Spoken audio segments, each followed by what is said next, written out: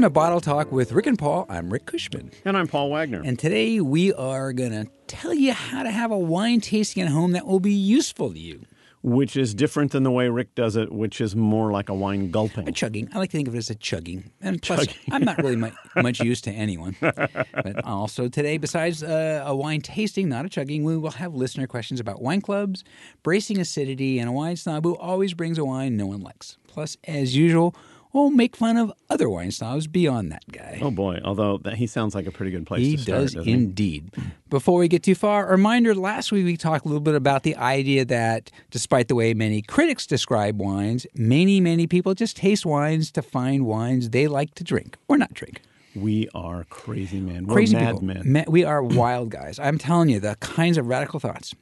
In any case, and what we said was ignore all those wine teachings about examining color and picking out obscure fruits. Yeah, you remember this was the film Sideways? Don't be that guy. Don't be Miles. Don't be It Miles. goes on and on and on about this stuff. You just want to know, does it taste good?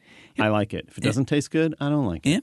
Yep. And the point, just deconstructing what's in the glass, that's fun. It's a really fun game. It's a game. It's a game. Maybe, if you're taking a test, it could be useful. But really, what you want to be asking yourself is, do you like it? And then ask yourself a really simple question is why? Or if you don't like it, same thing. What stands out? It could be the texture. Is it smooth or rich? It could be that it reminds you of blackberry bushes. It could be something simply that it smells nice. Could be the fact that Rick gave it to you. And you're going to love it then. You couldn't help it. The charm that wine. I like the way you said love it there. That was good. Uh-huh. Yeah. Yes. And all right.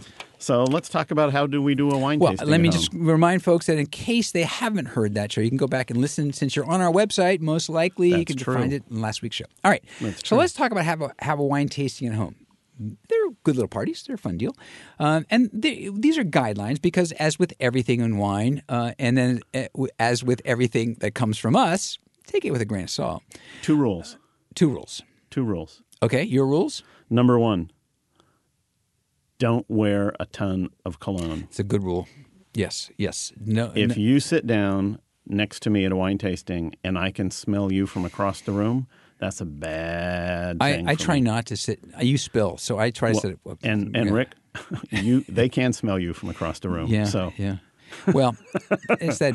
In fact, I would bathing suggest thing. I would should suggest do that more. you should probably wear some cologne. Yeah. Well, no, seriously, it is. It's and often people go to parties or it's a nice night. You put on a little cologne or perfume, whatever. Yeah.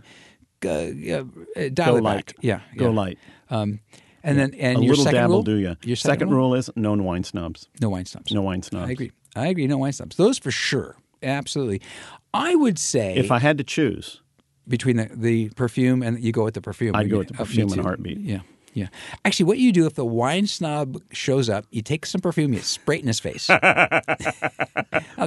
Drive him right out. Bye-bye. Either that. Pesticide will work too. Just a little can of Raid. There should be wine snob away. Wine snob away. Yes. Wine snob repellent. Oh, this is good, Rick. We have some money here. All right. That's right. Excellent. Matt, I hope you're taking notes in there. Okay. Now, I would suggest also, and no wine snobs, and there's another way to go at this too, but I would really try to get people that are more or less in the same ballpark in that, because you'll end up talking about the wine more or less in the same way.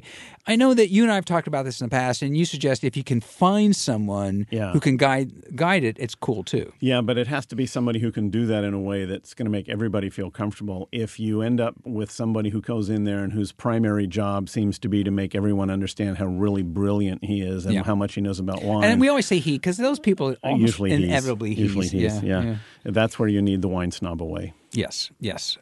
Absolutely. Available on our website. Only $29 a can. Yes, we got carefully curated. we definitely need to get that. Seriously, you just relabel a can of Raid or something. All right. Another point too, I think, is that and this is a big deal, is that it's not a competition. Right. You were telling me once how you were at whether it was a class or something, and that somebody was very proud that they had voted for the wine that people liked the most. Right, which is ironic because, of course, usually in a small group like that, what happens is if you voted for the wine you liked the most, then chances are more people – that wine already got one of the votes. Right. So it's a self-fulfilling prophecy. Change your vote, and you might make another wine the most popular. So don't – but yeah, it doesn't do any good. Right. And the key, of course, is that it isn't a competition. It isn't a competition. And by voting for the wine that the other people like the most, what you may just be saying that you all share the equally bad taste. Yes. Why not just pick one that you like? No, not a bad taste, because that puts a value on it. You all share an equal taste. Yes, but some of the people who are so excited to win would like to point out that they have better taste than the others. And in fact, they have exactly the same taste as the others, or they wouldn't have won. Right. You can't. Right. No, you're not better than anybody. But our point is that this is about you, dear listener. It's always about me, Rick. No, not you, Paul. You, our listener, helping yourself find wines that you like. That's right. And have fun doing it. And have fun doing it. So really, it's not a test. It's not a competition. There's no right or wrong in what your choices are. Right. The idea is for you to say, I like this wine, I didn't like this wine. Right. And so no snobs, no perfume, no competition. Right. How would you organize it? All right. So here's what I would do. Now, we have different thoughts on this, but what we do think is that we agree that don't do it randomly. It's not just any 5 wines or have everybody pick a wine from the supermarket. Try to do something that can teach you something about something. Right. At least once a year. Yes, it is my goal. It is my goal. So, in other words, not listening to us because you want to learn something. This does not count as one of the things that you'll do that will help you learn something. This isn't going to give you those points. No. So, in other words, like mine would be, for example, is get 5 or 6 of the same varietal. Right. You need a little help maybe finding different versions of the same varietal, but 5 or 6 Chardonnays, 5 or 6 Cabernets from maybe different places or different styles or possibly different price points, although we talk about the difference in price sometimes not making the wine any different. Right. But, or maybe the same wine in different ages. Something where you're comparing like to like. Right. And then rather similar to similar. Similar to similar, right. Right. Because then you get to decide what you like. Right. And then let's say it's Sauvignon Blancs. You've tasted 6 different Sauvignon Blancs, and if you like them all, now you know something. You like Sauvignon Blanc, right? And if you like none of them, or you could be like Rick because he drinks everything. That's true. Well, yeah, as long as it's open. Yeah, if it's not open, it's harder. But right. I try. That's right. And then the next thing is and then if you like some of them, then remember which they are. And then if there's nobody there because you didn't find a genteel wine expert, next time you do, say, I like these and I didn't like these. And what does that say? What does that tell me? Yeah. That's right. What can I do with it? Okay, so I have a different plan. I say go in and buy 5 or 6 different wines, and each one of them should be a different kind of grape. No, pick a Syrah, a Merlot, a Pinot Noir, a Cabernet, a Merlot, and a Tempranillo or something. Should they be at the same price or a different price? I like the same price. Okay. And just pick different grapes. Put them all in bags because you have to do this blind. Well, and we should go backwards too. In doing this, I think we both agree either style. It's not a bad idea, at least the first time through, to get relatively common, sort of mainstream wines, simply because they're going to give you sort of a place to start. Well, and I need to clarify that when I say a blind tasting, the bags go over the wine, not over the taster's heads. See, that explains so much why I can't ever get that wine in. And just trying to suck it through the bag doesn't work. Plus, I got to get a big bag. That's right. So you put the wine in bags, you number them. If you're really smart, what you do is you put the wines in the bags and somebody else comes through and numbers them so nobody knows what's in them. And you go through and you just taste them all and you just judge them based on not what the label looks like, not how heavy the bottle is, just do I like this flavor? Don't I like this flavor? And when we went, my wife and I years ago, we actually were lucky enough to exchange houses with a family in France, in Paris. And we went into the grocery store, and there were 500 wines on the supermarket shelf in Paris, and I recognized maybe 100 of them. And I just walked in and bought 12 different wines that were all between $5 and $10 a bottle in France, and we just took them home. My wife said, "What are you doing?" I said, "We're playing around. We're having fun. We're just figuring it." So we just tasted a bunch of wines, and we had a wonderful adventure. Yeah, and this is a version of that. And right. And the thing is that we often have a fear that we're going to get taken or we're going to drink the wrong wine or whatever. There's no wrong wine. In this case, the other thing to do is now that you've experimented is write yourself some kind of a note about what you liked about it, right, or what you didn't like about it, right, and whether you liked it. You might even write how much you liked it. Yep. If you yep. and this is because you want to remember. Now we go back to our not voting.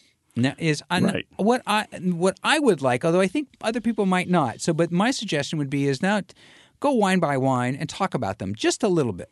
Not who voted for this one. Don't ask that question. You know, I taught a class once, a music appreciation class, and one of the students said, why you taught a music appreciation class? I did. People don't know that this guy used to be a concert guitar player.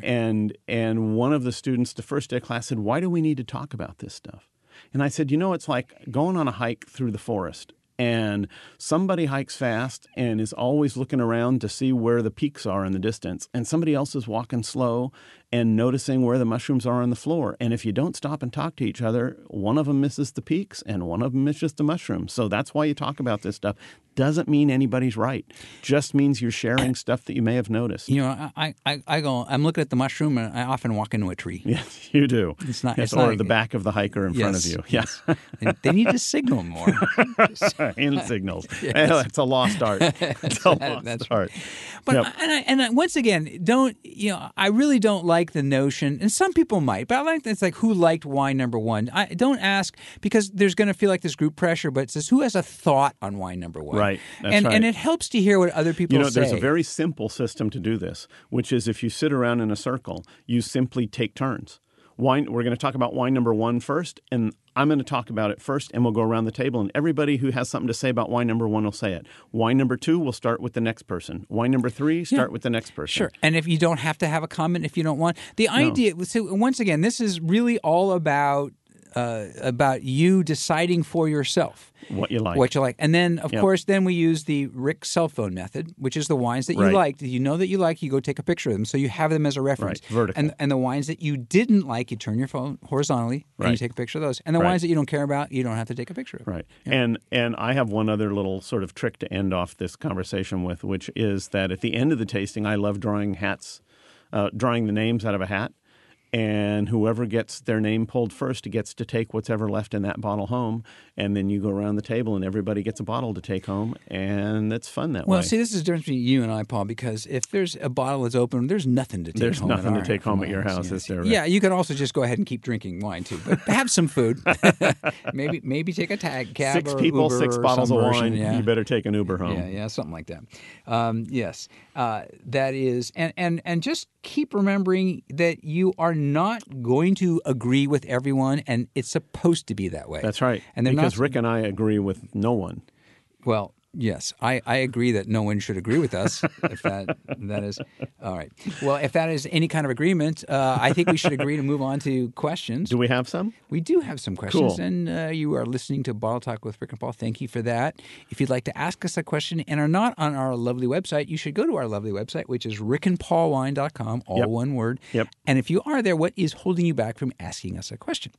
All right, this first one is from Raphael in Sacramento. Yes. This is a guy, he's a nice guy, and he was asking me this, and he was talking about a guy he liked. So this is not a horrible wine snob. He was a friend, but he was a snob, a wine guy, one of those wine snobby guys. This is a question, so he says, this is Raphael now, this is a question about the right social behavior.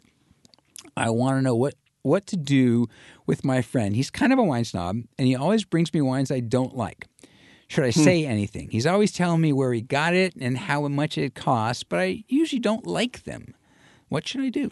So one thing is, if your friend's bringing you gifts and telling you how much they cost, your friend needs to back off on that part of things. Because he shouldn't be talking about how much they cost. But although often the wine snob thinks that he's telling you his taste by telling you how much he spent on a wine. That's right.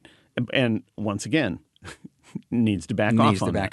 Yeah. But the second thing is, and this is the problem for Raphael, if he tells this guy, I don't really care for these wines, there's no guarantee the guy isn't going to come back and say, okay, I found a new one that I'm sure, because he's educating poor Raphael. He feels the need to educate Raphael, and what Raphael needs to do, I think, is find a few wines he really likes and say to the guy, you know what? This is the kind of wine I really like. Yeah, I think that's a nice thing to do. It's also maybe a nice thing to do when the wines aren't there.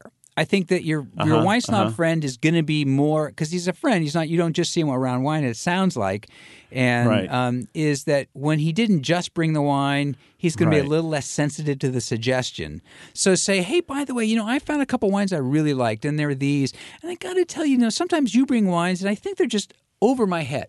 It's a way of making making your friend feel good about his choices by saying they're just clever. Over my head. Yeah. So a good time to do this would be like near the end of the season, watching a Kings game on television. You're into your third beer. Yeah, I was going to say a beer is always a good. You're into your third beer, and you turn to him and you say, Fred, I've always. Those wines, No. You want to brawl. You're going to get these guys thrown out is what you're doing. No. I really wish I could like them, but I try, just not my style. Yeah, I like the over my head. Make him feel good about his being wrong. or being not fair enough. not reading the land. Fair enough. All right. So the answer is yes, you should say something, Raphael, but very, very delicately. Yeah, and maybe not when he brought them. Right. Yes. Or just when he brings them, open yourself a beer. Okay. This next one is from Mary Kay in Lake Forest, which is right down there next to Irvine. Yep. What are the advantages and disadvantages of a winery wine club? Okay. Well, there are many. Yes, there are. Yes. I'm going to say a couple of things. A good wine club will get you access to wines that you can't get any other way. And if you really like that wines, that's a really cool thing to get some special sort of collector-style wines.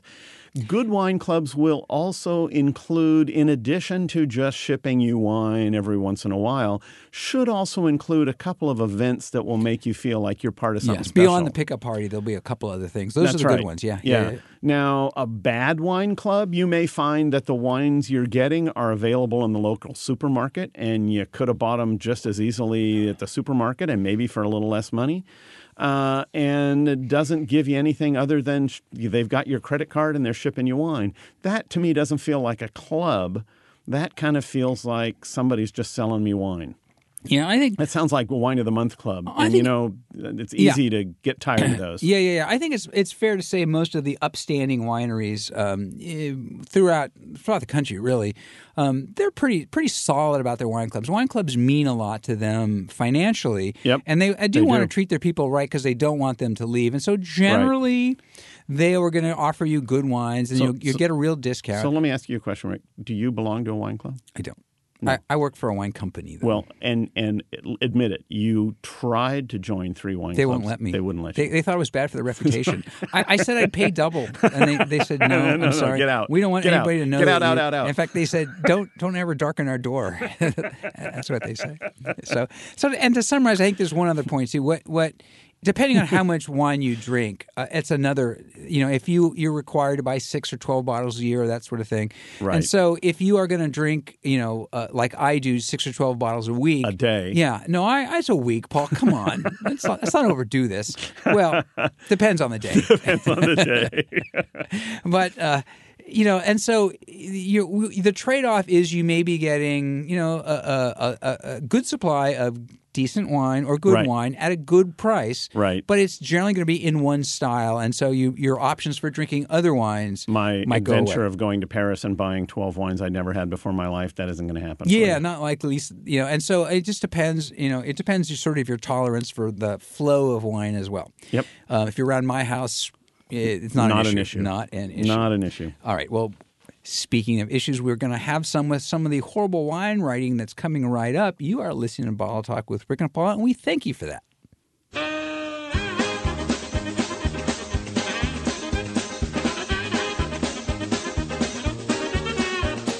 All right. So we've got some really horrible wine writing because that music says it is really horrible time. So what really horrible things you bring in, Paul? Well, I had somebody the other day who I was reading said this wine was a very composed wine. The orchestra came in perfectly. Not clear. No. It wasn't clear whether the Australians use a term called concocted, which makes it sound like this is a wine that was created by blending in a magic laboratory somewhere rather than making wine. But I wasn't sure whether composed meant that the wine was serene. Oh, as if it's kept to itself well. Okay. Yeah, I see. Or whether it meant that it was composed of the right things. In other words, it had all the right pieces in all the right places. Mm-hmm. So in the end, I sat there thinking, this isn't a word that helps me understand what the wine is. So why would we ever use it? I have no idea what it means. So I do know what happens, that if you leave a wine that isn't composed well, eventually it starts to decompose. A decomposed wine would mean something. That is something you'd want to avoid. So maybe avoid. what it means is it's a not decomposed wine. Decomposed yes, wine. so the wine's not spoiled. All right, there we go. All okay, right. I'll bet you've got something too.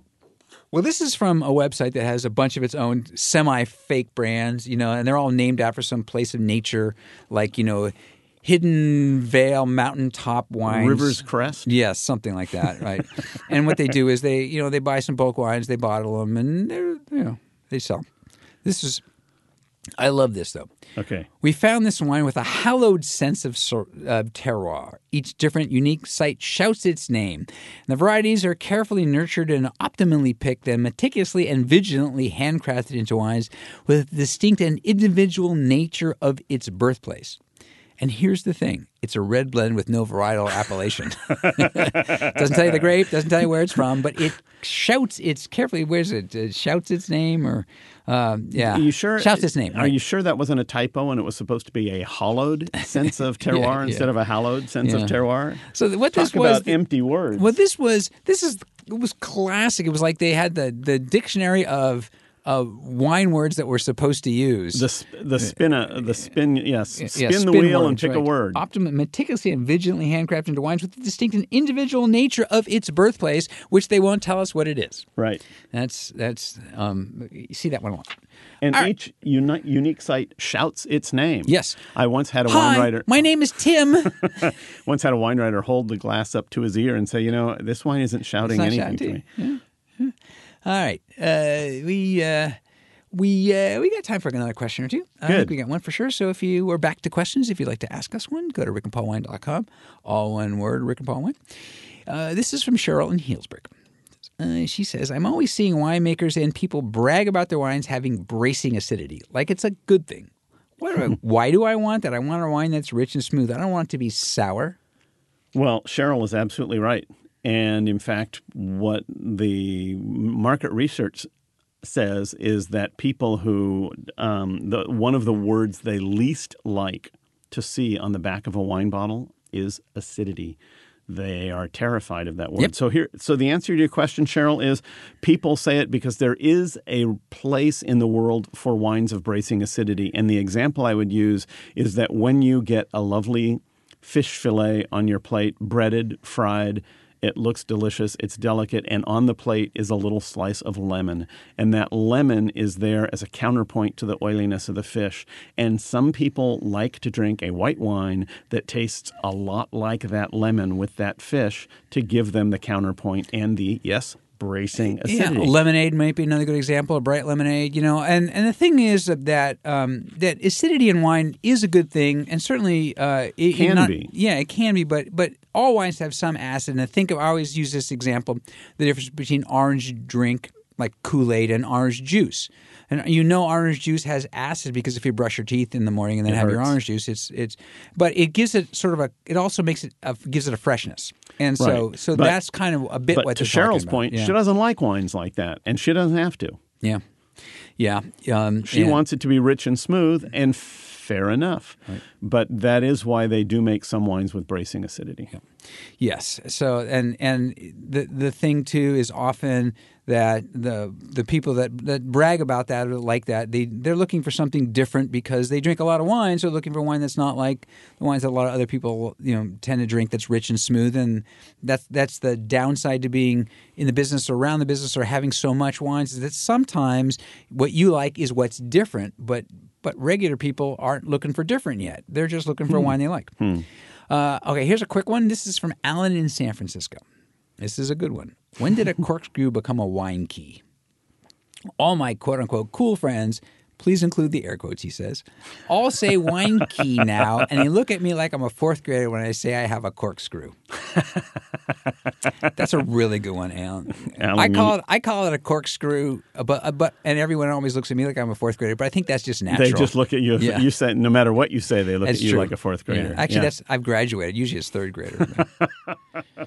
It got me. Yeah. I mean, this is there is a particular kind of corkscrew that sommeliers use that actually is, in my opinion, the best kind of corkscrew. It's small, fits in your pocket, works really flawlessly, and I think that's probably. But yeah, wine key. I used to have a relative in Europe who made these very ornate wrought iron keys that, if you looked at them carefully, realized you could pull out one end and it became a corkscrew, and he used to call it the key to happiness.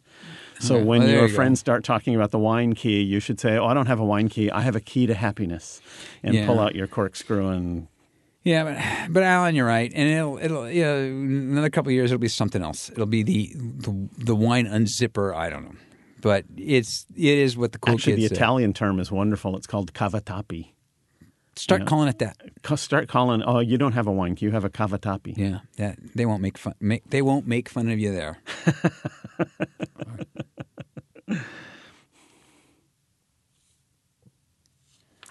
That is it for another round of Bottle Talk with Rick and Paul. Our producer is Matt Bassini. Thank you, Matt. Thanks to Capital Public Radio for the studio use. If you'd like to ask us a question, go to rickandpaulwine.com, all one word. And remember, that is our website if you're there, so ask us a question. If you learned anything today, we hope it's that wine tastings are all about you finding wines you like, nothing more. And they're not a competition. You wouldn't know that by us. There are no losers in wine tasting. However, just like listening to our show, I'm Rick Cushman. And I'm Paul Wagner. And remember, the best wines you drink are with friends. Or with us. Especially with us.